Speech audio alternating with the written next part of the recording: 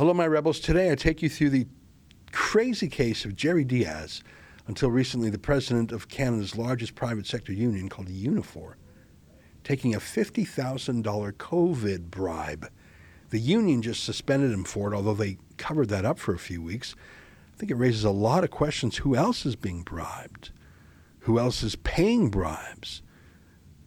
What decisions at Unifor were made because of this bribe? This is in some ways like discovering that a judge has been bribed. I mean, so many things have to be redone. I'll take you through it in today's show. I'm deeply troubled by it. Let me invite you to become a subscriber to Rebel News Plus first, though. Just go to rebelnewsplus.com.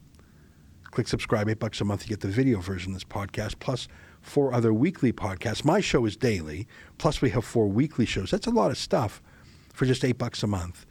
And we need the money because we don't take a dime from Trudeau, and I really think it shows. Please go to rebelnewsplus.com and click subscribe to show your support. Thanks. Here's today's podcast.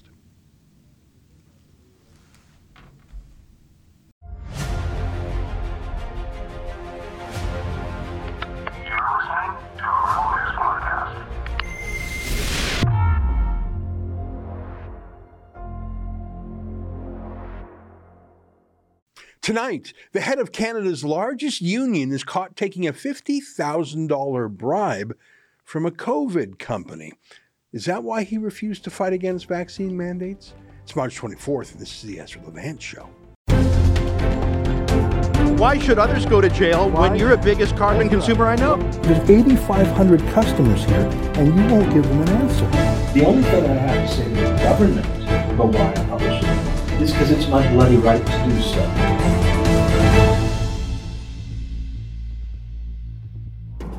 You know Jerry Dias, right?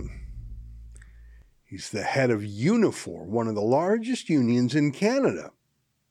Though you'd be forgiven for thinking he was the deputy leader of the Liberal Party of Canada.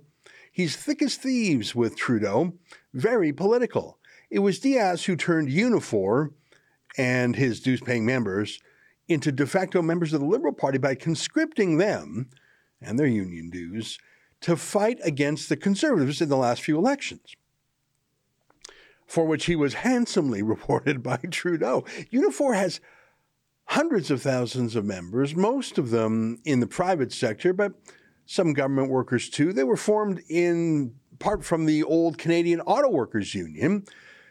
Lots of energy workers, forestry workers, fisheries workers, and I think this is important, media workers too. Unifor claims to represent 11,000 people in the media. That's so many. And if you're in any doubt about their political leanings, just look at the website homepage for the Unifor media folks. You would be forgiven for thinking that that's the Liberal Party homepage. If you scroll down this Unifor media page, you will see that these journalists who present to you every day in the newspaper and every night on TV as neutral, they're actually campaigning. Look at them. They're asking you, the public, to pressure politicians to give them more bailout money. So you can see the problem here, the conflict of interest here. They're pretending to be neutral and fair, but they have a personal interest in the media bailout. So if you are a politician who is for giving them free money, they'll likely lavish support on you. If not, well, it's a bit of a shakedown. It's a bit of a protection racket, isn't it? Andrew Scheer failed the test. So did Erin O'Toole. Both abandoned their anti-CBC platforms immediately, but actually much more troubling is they tailored their political answers to policy questions to please the media. Let's see if Pierre Poilievre can hold out against them. Here's what Pierre Poilievre told Alexa Lavoie the other day. Vous avez parlé que justement que vous vouliez arrêter de subventionner CBC et également je voulais savoir aussi votre position par rapport aussi à Radio-Canada qui est la version francophone du Québec. Oui. Et c'est quoi votre plan par rapport à ça? Le plan que j'ai pour ça va dévoiler pendant la campagne à la chefferie. Mais c'est vrai que je vais couper le budget de CBC parce que c'est un grand gaspillage. Il gaspille énormément de l'argent et presque tout ce que fait le CBC anglais, c'est déjà disponible sur le marché. Les gouvernements devraient faire seulement ce que le marché ne peut pas faire. mais presque tout ce qu'on voit au CBC, à la télé, sur l'Internet, c'est déjà disponible dans d'autres sources. Donc, je reconnais que pour RDI, c'est un peu différent parce que il n'y a pas autant d'options en français qu'il existe en anglais. Donc, mais pour le CBC, il y a beaucoup de gaspillage. Je vais le couper, on va sauver l'argent et on va permettre les gens de choisir leur propre source médiatique. So the boss of the whole union was Jerry Diaz. And look at the news. This is incredible. Former Unifor boss Jerry Diaz accepted $50,000 from supplier of COVID-19 rapid test kits, union alleges. See, what's funny is that for weeks, the media party, that is Unifor reporters, said, oh, no. He's retiring for health reasons. But did you think Unifor reporters would accurately report about Unifor, especially news that their boss took a bribe to promote the COVID agenda? But really, how is that any different from the media party that is bribed all the time by Justin Trudeau to follow his agenda? But this was a secret payoff. Let me read from the Globe story, many of whose employees at the Globe and Mail are Unifor members themselves. Former Unifor leader Jerry Diaz has been accused of breaching the union's code of ethics by accepting $50,000 from a supplier of COVID-19 rapid test kits in exchange for promoting the products to employers of union members. Unifor's National Executive Board said on Wednesday, that's more than just breaching a code of ethics, and I'll tell you why in a moment. Let me read a little more. Mr. Diaz, who announced his retirement as national president on March 11th, citing a debilitating sciatic nerve issue. That's not what it was. Will face a hearing before the board as early as April. In a statement on Wednesday, his first in more than 5 weeks, Mr. Diaz said he would check into a rehabilitation facility for substance abuse issues. He said he has been coping with the nerve problem through painkillers, sleeping pills, and alcohol, all of which had impaired his judgment in recent months. Got it. I'm going to try that out if I'm ever caught committing a crime. Officer, I know it looks really bad, but you see, I have a bad back, and I'm going to check into a clinic, and can we just forget the fact that, I took a $50,000 secret bribe? I love this part of the story. Mr. Diaz was asked to participate in the investigation, but did not, the union said in his statement, which was released as Unifor was holding its news conference. Mr. Diaz said he was unable to take part in the investigation on the advice of his physician.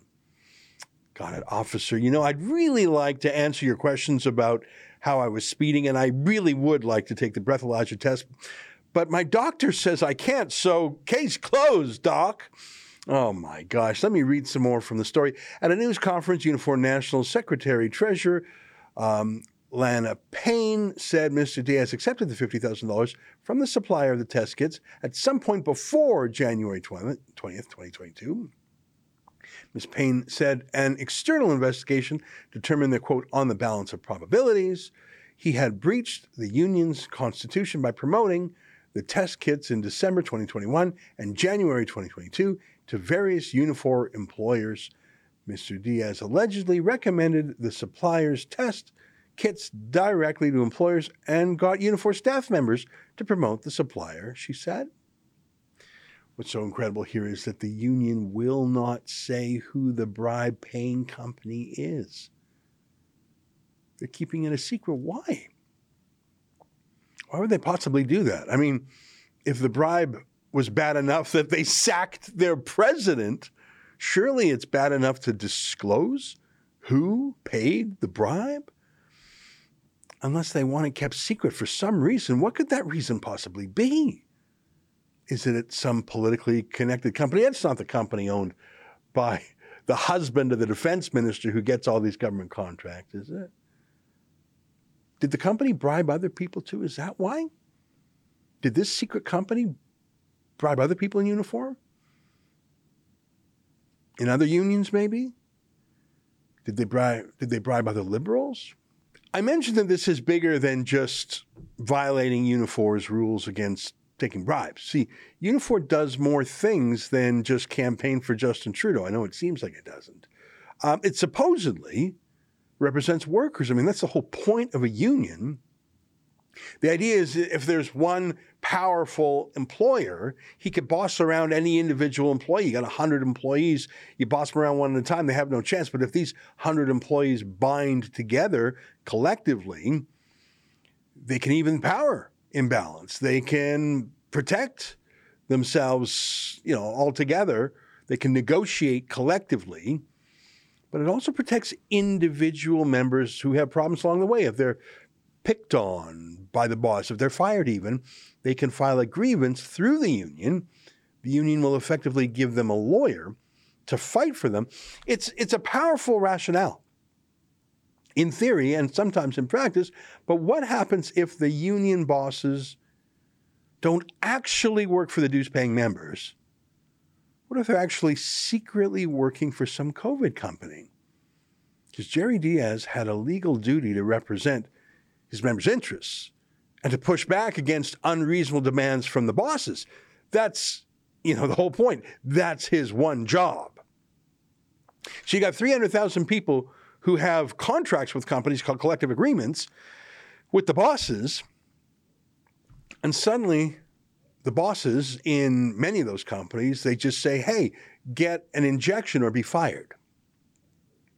Now, that's very likely a human rights violation. Companies have to reasonably accommodate people who have medical issues or whatever, issues of conscience, but put aside the law. It's simply not in the collective agreements. If you have a contract with someone that's signed and sealed, and then one side suddenly demands something extra, well, that's just not on. What are you going to give me for it in return? You want to crack open the agreement and add some jab requirement. All right. What reasonable measures will you bring in to protect those who want to opt out? At the very least, it's a negotiation, right? For those individual members who want more, maybe you fight agreements for them. And frankly, you could even go on strike. I mean, if one side's breaking the deal, the company side, that's the whole point of a union. But Jerry Dias was not interested in any of those things. He couldn't sell out his members fast enough. I always assumed it was just because he was a Trudeau liberal hack. I assumed it was just his personal loyalty to Trudeau. That was first, and he was a labor man second. Look at this. The bottom line is, if an employer comes out with a mandatory vaccination policy, unless you have a bona fide medical reason, it will be deemed legitimate. So you just given up. So no religious exemption, for example, no exemption for conscientious objectors, and most obviously no objections for people who contracted COVID-19, got sick, then got better, and now have natural immunity. So you're just not even going to fight at all? Like, you're paid to fight. You're just not even going to try. Why would Jerry Dias sell out? Surrender without even a fight? Like, he is paid to fight. That's really his only job, is to fight. He was literally boasting about it. Here's the Toronto Star article mentioned that tweet. It was written by Unifor members of the Star. Here's what he says, and then let me just read this first line. It's great. The story is called Unifor President Jerry Dias Supports Mandatory Vaccination Against COVID-19. Unifor President Jerry Dias, baffled by union pushback against mandatory vaccination policies, says supporting vaccine mandates is a way to honor union members who lost their lives to COVID-19. I love this first sentence. Let me read this first sentence. It is so amazing in light of the bribery scandal. The head of Canada's largest private sector union is challenging other labor leaders to be more honest with their members and to support COVID-19 vaccine mandates. Yeah. Hey, guys, be honest, okay? Stop fighting forced vaccines on behalf of your members. By the way, plenty of unions did fight. Not enough, but some of them fought and won. I'm not going to list all the examples, but just one that I happen to know about is the Hamilton Police. They don't force their cops to be jabbed. They have to take some occasional tests. I'm not sure if they even enforce that anymore. But not everyone sold out their union members without a fight like Jerry Diaz did. Oh my God, did Jerry Diaz sell them out? And he had the nerve to call others dishonest for not even trying. Sure looks different in the light of the news of his bribery scandal, doesn't it? Like this tweet by Jerry Diaz that I dug up. Today's announcement is crucial in keeping us safe as we continue to fight against the fourth wave. Vaccine certificate systems will help to protect workers and speed up the post-pandemic economic recovery. So he's pushing the whole COVID thing like he's some sort of, honorary public health officer. His one job is to fight for his union members' rights. But it sure looks like he was fighting for, Pfizer shareholders, was he? I mean, seriously, was he? They've been caught in all sorts of scandals and bribes and frauds. Was he getting paid by Pfizer too? Real question. I mean, here's a question for you. The $50,000 bribe he was paid to push some COVID agenda, and he did, and some of the people he pressed bought whatever he was selling. Do you really think that crooked company was the only company in Canada doing that, the only company paying bribes? And do you think Jerry Diaz was the only person they bribed? Huge country, 10 provinces, 3 territories, public health officers everywhere, hospitals everywhere, politicians everywhere. Do you think that Jerry Diaz was the only person they approached with a bribe? Just Jerry Diaz. You think so, eh? I think it's right that Unifor is looking into this. Their boss was crooked. But surely there needs to be a serious investigation done independently into who else that company contacted, from MPs and senators to mayors to public health officers themselves to all those annoying TV COVID fear-mongering doctors. Were they all doing what they did out of the goodness of their hearts? Or were they bribed like Jerry Diaz? But back to the union for a moment. There were some people in the union who disagreed with forced vaccinations, obviously. I'd like you to meet John Rakic, a union member for 38 years.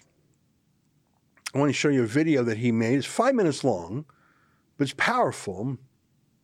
His line right at the end really connected with me. I watched this video a few months ago when it came out, but I watched it again now, knowing what I know about Jerry Diaz and his bribe. Take a look. It's 5 minutes, but it'll go by quickly. Take a look.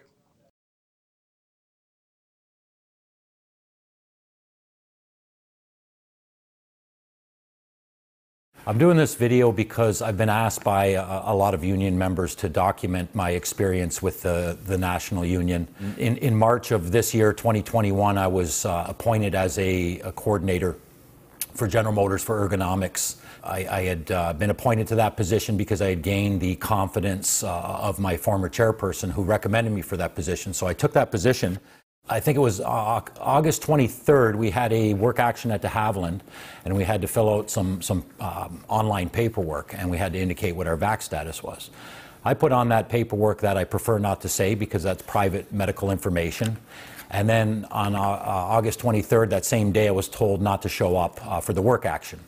On August 24th, the union endorsed a statement on vax mandates for all Unifor staff and events. We had till September 30th to declare our attestation. So on September 30th, I sent a letter, which I have here, to the National Union.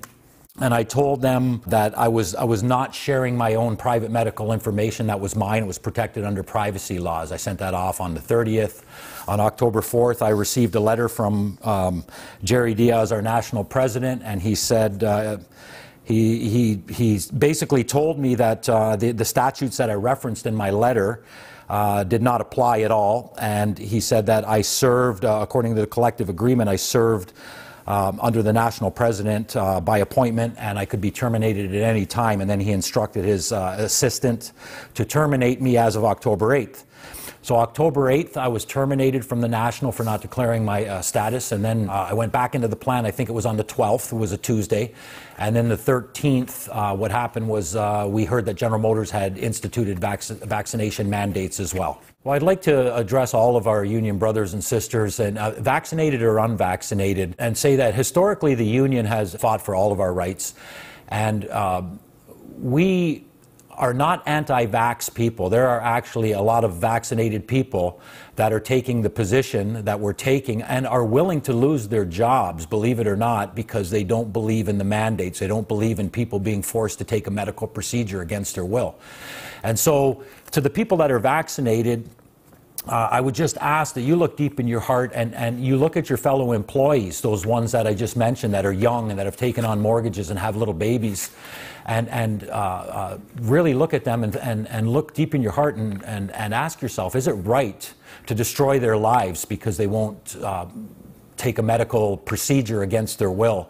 And at some point in time, vaccinated people as well are going to have to make a decision, because if you look deeply inside of Unifor's COVID-19 prevention policy, you'll find that they have basically stated in there, if you work for the National or you're a coordinator, the moment that public health decrees that you have to have a third booster, then that's going to become part of their policy, and a fourth booster and a fifth and a sixth. So where are you going to draw the line? Because we don't see any end to this. Whether you're vaccinated or unvaccinated, we're all auto workers, we're all Unifor members, and we shouldn't be divided on this issue. We should do what's right. There's a lot of things I'd like to say, but I'll keep this concise.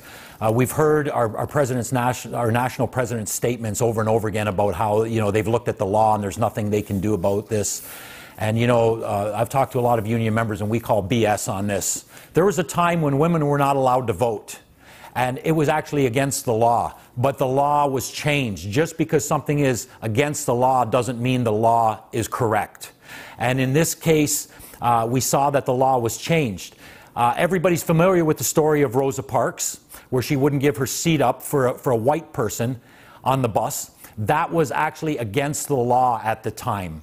And so if the activists would have looked at that and said, it's against the law, there's nothing we could do about it, we would still be living with that kind of tyranny and that kind of segregation. I'd like to say to our national executive, to the membership about our national executive, stop making excuses about the law and do what's right. That's what we've always endeavored to do, or that's what we've said we've always endeavored to do. I've been a uniform member, or I've been a union member at General Motors for 38 years, and we've never heard such garbage come out of our national that there's nothing we can do about it because it's against the law.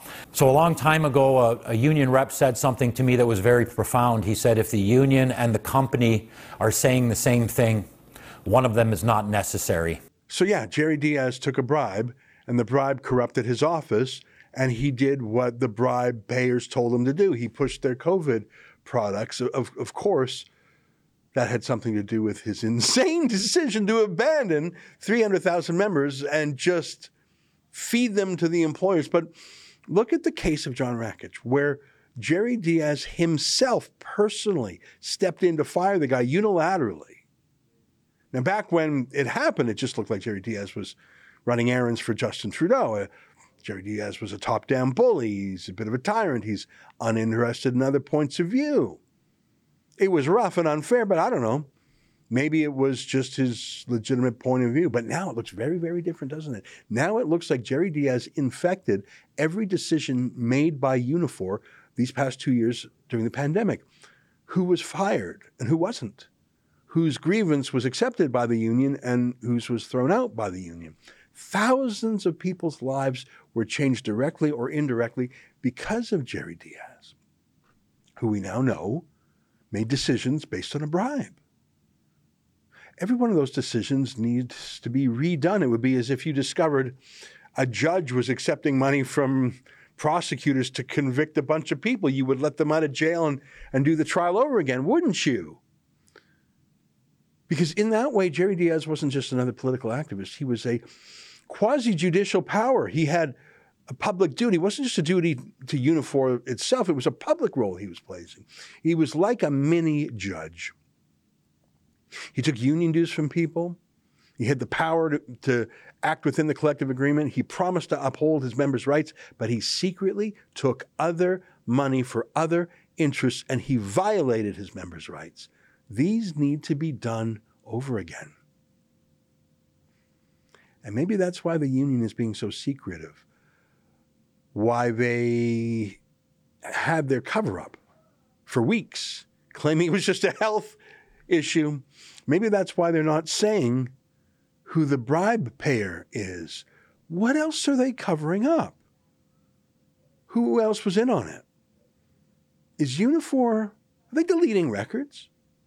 Are they purging their computers and servers of the evidence, Hillary Clinton style? Or are they deleting emails to and from Jerry Diaz? Emails that might show the extent of what he did and how that affected his decisions. I want to see what Canada's Labour Minister had to say. Well, that was a mistake. He's one of the stupidest men in Parliament. Seamus O'Regan in his name. Not a peep on all of this. In fact, this is the last thing I could see him mentioning about Jerry Diaz.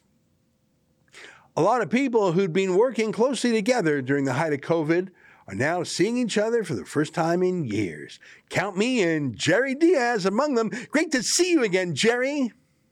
No question workers will lead the way in this recovery. They're friends. They're chums. They're in it together.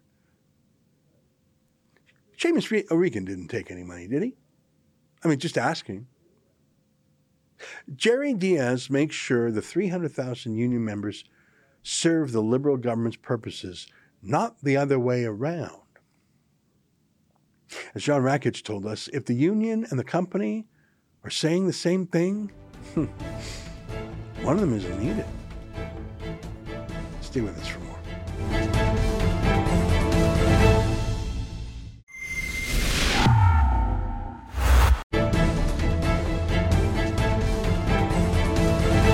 Well, I like to think that if we were in the United States, the First Amendment of their Bill of Rights would give us more legal defenses against government censorship than we have in Canada with our weaker Charter of Rights and our obedient courts. But sometimes I look at how the U.S. is treating the most effective journalists down there. I think, for example, of Project Veritas that specializes in undercover stings. And I wonder, because look at this video recently released by James O'Keefe, the boss of Project Veritas. I think this is even crazier than what we put up with here in Canada. Take a look. Project Veritas has just obtained documents showing the SDNY was spying on Project Veritas journalists well before the FBI raided the homes of our journalists last November, secretly reading our emails, concealing that from the court in our case against the SDNY. In November 2021, the FBI raids our homes and seizes 47 electronic devices, including cell phones, laptops, and thumb drives. Within 5 days, U.S. District Court Judge Annalisa Torres ordered the Southern District of New York to pause its review of my devices, and within a month ordered the SDNY to turn our seized materials over to a special master who had supervised the SDNY's review to protect our First Amendment and journalistic privileges. Recently obtained legal documents from Microsoft Corporation reveal that despite Judge Torres' orders, between November 2020 and April 2021, the Department of Justice went to 6 magistrates and obtained a series of secret warrants, orders, and a subpoena to surreptitiously collect privileged communications and contacts of 8 American journalists, myself included, from Microsoft. The DOJ even sought and obtained numerous secrecy orders preventing Microsoft from disclosing the surveillance to anyone. The SDNY also went around Judge Torres and the special master and obtained 2 secrecy orders after the special master had been appointed. The SDNY's surveillance of Project Veritas journalists was done as part of the DOJ's unprecedented investigation into Ashley Biden's diary. The documents collected from these email accounts date back as far as January 2020, 8 months before we even knew the diary existed. While the special master litigation proceeded, the government apparently misled the court by omission, by not disclosing that it had already obtained other privileged materials. The SDNY was ordered to turn over all materials to the special master. They didn't. The SDNY was ordered to stop reviewing our materials. They didn't. The SDNY has an obligation to be honest with the court. They weren't. Absolutely shocking. Just for your information, SDNY stands for the Southern District of New York. DOJ, of course, is the U.S. Department of Justice, and you know the FBI. Well, that's just absolutely shocking. And joining us now via Skype from Project Veritas headquarters is R.C. Maxwell, the press secretary to that organization. R.C., what a pleasure to meet you. Thanks for taking the time to be with us. Let's just slow down for a second. This is all about a diary of someone named Ashley Biden. What's her connection to Joe Biden? Well, thanks for having me on, Ezra. And, this is unprecedented action here by the United States government. Just to take your audience back, Ashley Biden is the daughter of then presidential candidate Joe Biden. Project Veritas was sought after by a tipster who told us that they were in possession of a diary and that the contents of it are newsworthy. We obtained the diary, as many news organizations would, and we attempted to corroborate the details of the diary. We could not. We then turned the diary over to law enforcement, and many of your audience may know that as a result of our journalistic action, President Biden's DOJ decided to execute search warrants on the homes of journalists, a trio of journalists, including our founder, CEO James O'Keefe. Now, that's a problem here in this country because journalists are afforded journalistic privilege. This is something that would not happen to the New York Times or to CNN. It has happened to us.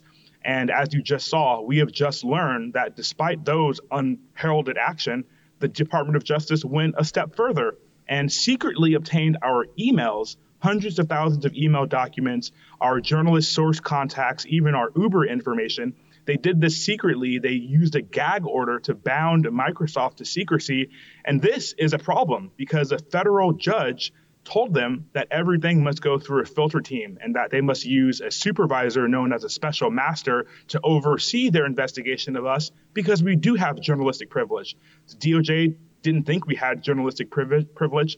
A judge rejected that argument, and it seems the DOJ has decided to continue to go behind that judge's back and seek gag orders to bind Microsoft to secrecy. And thankfully, they told us what the government was up to. So how did you actually find out? Because I saw on the screen there in that very well-produced segment by James O'Keefe that Microsoft was told, don't tell anyone we're going through your customers' records. Are you able to tell us how you were tipped off to that? Because that terrifies me. Who knows if our own RCMP is going through all of our emails with a similar order. Who let you know that these shenanigans were afoot? Are you able to say?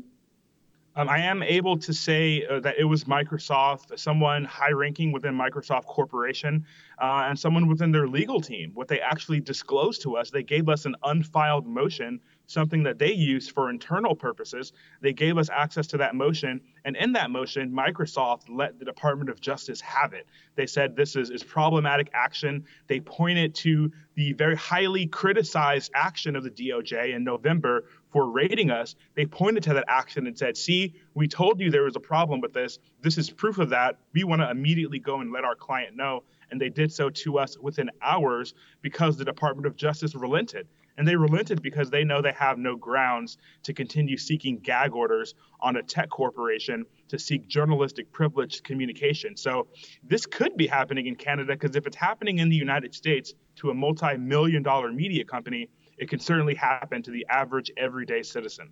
That's incredible. Now, the fact that Ashley Biden, the president's daughter, it's her diary in question, it immediately makes me think of Joe Biden's son, Hunter Biden, whose laptop was a stunning trove of shocking emails and photographs and videos and just it was incredible. And we saw the tech companies censor that. When the New York Post broke that story, shortly before the 2020 elections, Twitter and others kicked into gear, suspended the account of the New York Post, one of the oldest newspapers in America. And you saw dozens of people, I call it the deep state, like former CIA and intelligence directors saying, no, that's just Russian disinformation.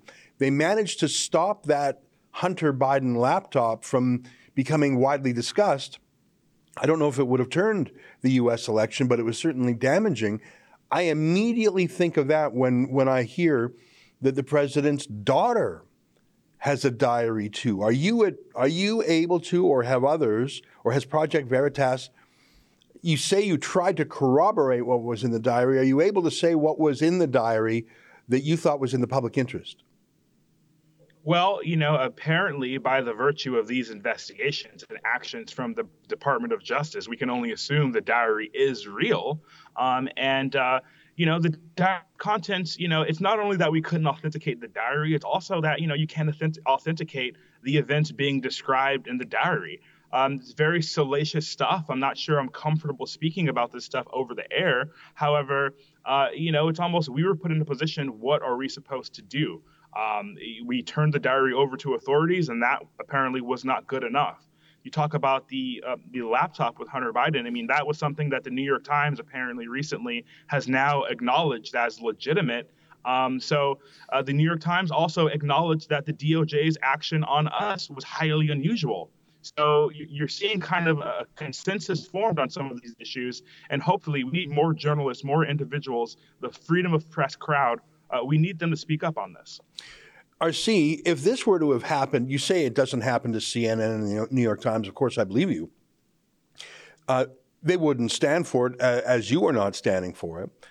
But I believe that if the FBI had raided the homes and the Southern District of New York had got all these secret warrants or orders to spy, I believe you would have heard from, for example, the ACLU, the American Civil Liberties Union. I believe you would have heard from all sorts of journalism professors, ethics professors. There would have been the calls for inquiries, judicial inquiries, maybe a congressional inquiry. A lot of people who care about the independence of journalists and protecting the First Amendment would have been rightfully outraged had this happened to, say, CNN or the New York Times. Have you at Project Veritas received any support from free speech groups or journalistic groups? Have they come to your aid in a way that we know they would have come to the aid of CNN? Well, that's a good question, Ezra. It would be nice to see more support from some of these organizations. Some of these organizations, however, have spoke up in our support. The American Civil Liberties Union yesterday issuing a statement calling for the Department of Justice to immediately halt their review of seized devices and communications, calling this a suppression of these warrants unprecedented action. In the past, the Reporters Committee actually filed something to the court on our behalf, calling for more transparency on this matter. But again, it would be great to see more support. The Office of Government Accountability. There's a litany of other freedom of press. There are dozens of these or so organizations, and they have not spoken up on our behalf. And aside from a few individuals in the media, which I do give them credit, mainstream media journalists have spoken about this matter, there's been largely silence on this. So I hope other reporters who are listening to this is aware that, the pendulum often swings back and forth. There's always going to be someone who is in charge of government who, quote, may see your activities as a threat. And other journalists should speak up about this. This is an abridgment to the First Amendment. And if they don't speak up on this, they will be next. Well, you're so right. I have to tell you, I am pleasantly surprised to hear that the ACLU and the Reporters Committee have said something, and that's better than nothing, and that's better than what we get up here in Canada. We have another clip. There was a little bit of in that presentation that we showed, narrated by James O'Keefe. Here's a little bit more for our viewers of the FBI raid, and I find this terrifying. I mean, I should just say, if there's any Canadian Mounties watching, I have no files at home. I don't take my work at home, so please don't raid my home. Don't raid our office either, by the way, but I should just tell you in advance, don't come to my home. So here's a clip, shocking, of the FBI raid in progress. Let's take a look. I'm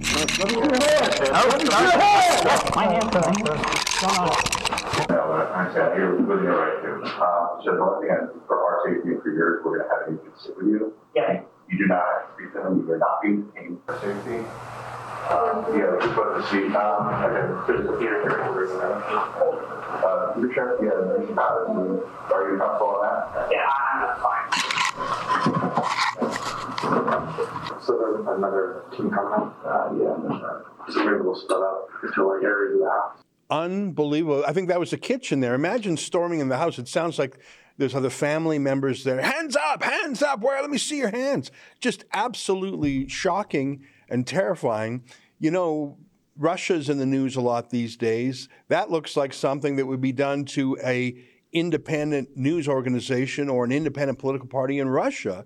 The fact that that's happening in New York is shocking to me, and I think it should shock everyone who cares about freedom. Absolutely. I mean, the images speak for themselves. I mean, you pointed to the hands up, which kind of demonstrates that in a moment's notice, anything is possible. But further, in addition to that, you see officers with their hands clutched on their weapons. I mean, this is an American journalist here. This is an American journalist who would have willfully showed up at any court proceeding and surrendered information if that's what it came to. So you're right to say this is not the kind of treatment you would see in America. You also have to consider, Ezra, the Department of Justice, Merrick Garland, the Attorney General, just 8 months ago, did a whole rollout on new guidelines and how the press would be treated. And he talked about how, there would be certain tactics that wouldn't be used against journalists. Well, look at the tactics that were used against these journalists. It seems that Merrick Garland needs to answer for himself on this matter, because he can't have it both ways and pretend to protect press freedom and at the same time have a pre-dawn raid, show me your hands, with hands clutched on weapons. Unbelievable. Well, RC, it's such a pleasure to meet you. Thank you. We're fans of Project Veritas and have followed your successes over the years. I hope we can have you on again. You guys are always the front line, not only of journalism, but then defending that journalism. I remember last time I spoke to James O'Keefe, he told me just how much time and money you guys have to spend defending your right to do journalism, and we wish you great success. What's the best way for us to follow this? What's Project Veritas's best website? Well, Project Veritas, we are still on Telegram. We're on some social media. We're banned on Twitter, but you can find all of our stories directly at projectveritas.com. Ezra, thanks for having me on, and it's good to see Rebel News is still surviving. Right on. Thanks, my friend. Well, you keep up the great work down there, and all the best to your team. There you have it, R.C. Maxwell, Press Secretary for Project Veritas. Stay with us. More ahead.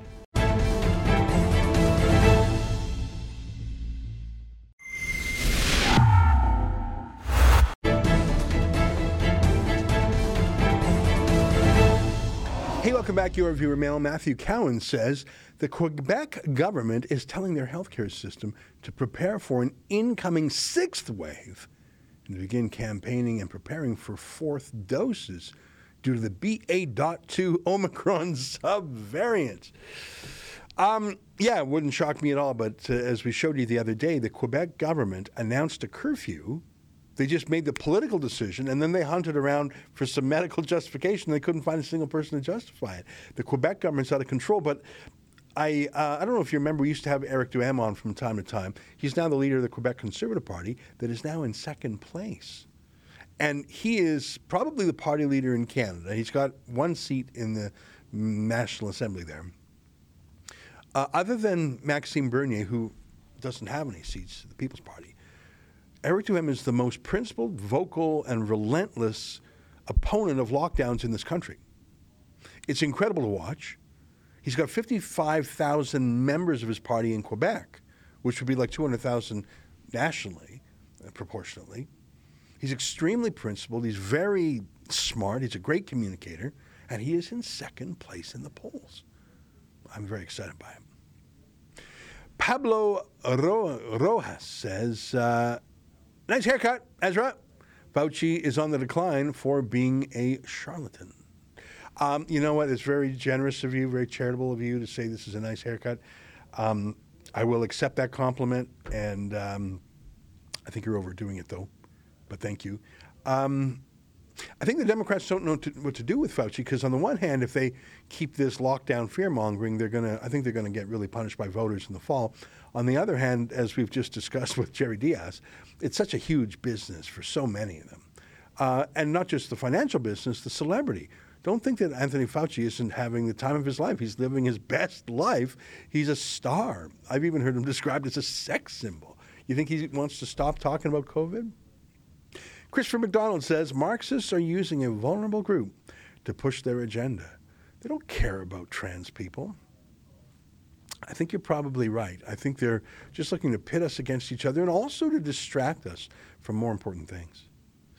That's our show for today. Until tomorrow, on behalf of all of us here at Rebel World Headquarters, to you at home, good night. Keep fighting for freedom. And let me leave you with this video of the day from Sid. Very strange case. A bus catches fire right behind Pastor Arthur Pawlowski's church. That don't seem right. Here, take a look at the video. I'll see you tomorrow. My wife runs the daycare downstairs, and I was walking upstairs, and I noticed kind of a shadow of a flame. So it was a bit strange to me. So I came out, just opened the door, and all I saw was an inferno straight on my face. So I had to kind of slam the door because I was a bit shocked. The whole car was on flames. So I closed it, called 911, went downstairs, got the kids evacuated, and then the rest is history. Sidney Fitzgerald with Rebel News here, and we're at the scene of the crime, it seems. We're at Pastor Arthur Pawlowski's church. Pastor Arthur Pawlowski, as you may know, remains behind bars. It's been over 40 days now. There was a bail hearing, I believe, today that took place in Lethbridge. But as you can see behind me, it appears the school bus behind Pastor Arthur Pawlowski's church has been set ablaze. There is speculation that this was an arson attack, especially given in the past the Pawlowskis have had to deal with arson attacks previously.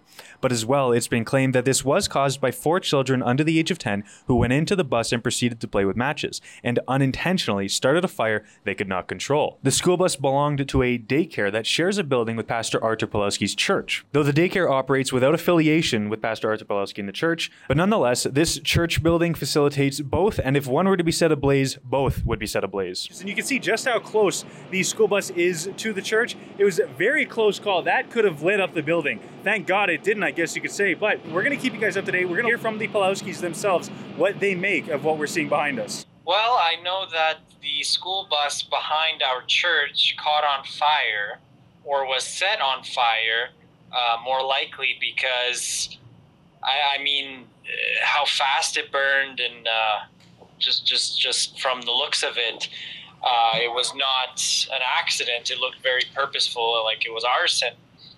I'm not sure why anyone would do that. I mean, I can assume that it was a hate-motivated attack. We have seen many churches in the last year attacked and vandalized, so I believe it was a hate-motivated attack, and it could also be constituted as attempted murder because, I mean, that church also has daycare in the basement sometimes, and it's a church, so the building could have easily caught on fire, and people could have gotten hurt or died. So it's absolutely horrible. Jason Kenney, of course, put out his recent announcement where he was investing in religious infrastructure. And today, Alberta's government is keeping a commitment to help groups protect themselves from hate-motivated crimes. The Alberta Security Infrastructure Program will provide funds to vulnerable community facilities that have experienced or are at risk of being targeted by violence or vandalism. This funding will help to pay for security enhancements to their facilities and to provide training for their staff. So I'm pleased to be here today to announce that the Security Infrastructure Program is being expanded to a $5 million a year program. But I guess none of that really helped in your case. No, and well, I hope that he can help us out. I mean, obviously, this is an attack on a church. If it isn't deemed an accident, which I very highly doubt from the looks of it that it was an accident. So that means it was a hate-motivated attack on a church. So I'm looking forward to Jason Kenney making a statement about that, about Pastor Arthur's church being attacked. Once again, this time by arsonists. So I look forward to his contributions to our protection and what he'll say and do about that. In the scenario that it was an accident, what would your message be in that case? Well, if it is an accident, then I'm very glad that the church did not catch on fire, that Nobody was hurt by the situation, and I hope nothing like this happens again. I'm very, very, very pleased that nobody was hurt. And of course, like I mentioned, Pastor Artur Pawlowski remains behind bars. This is over 40 days now. And what does he get for that?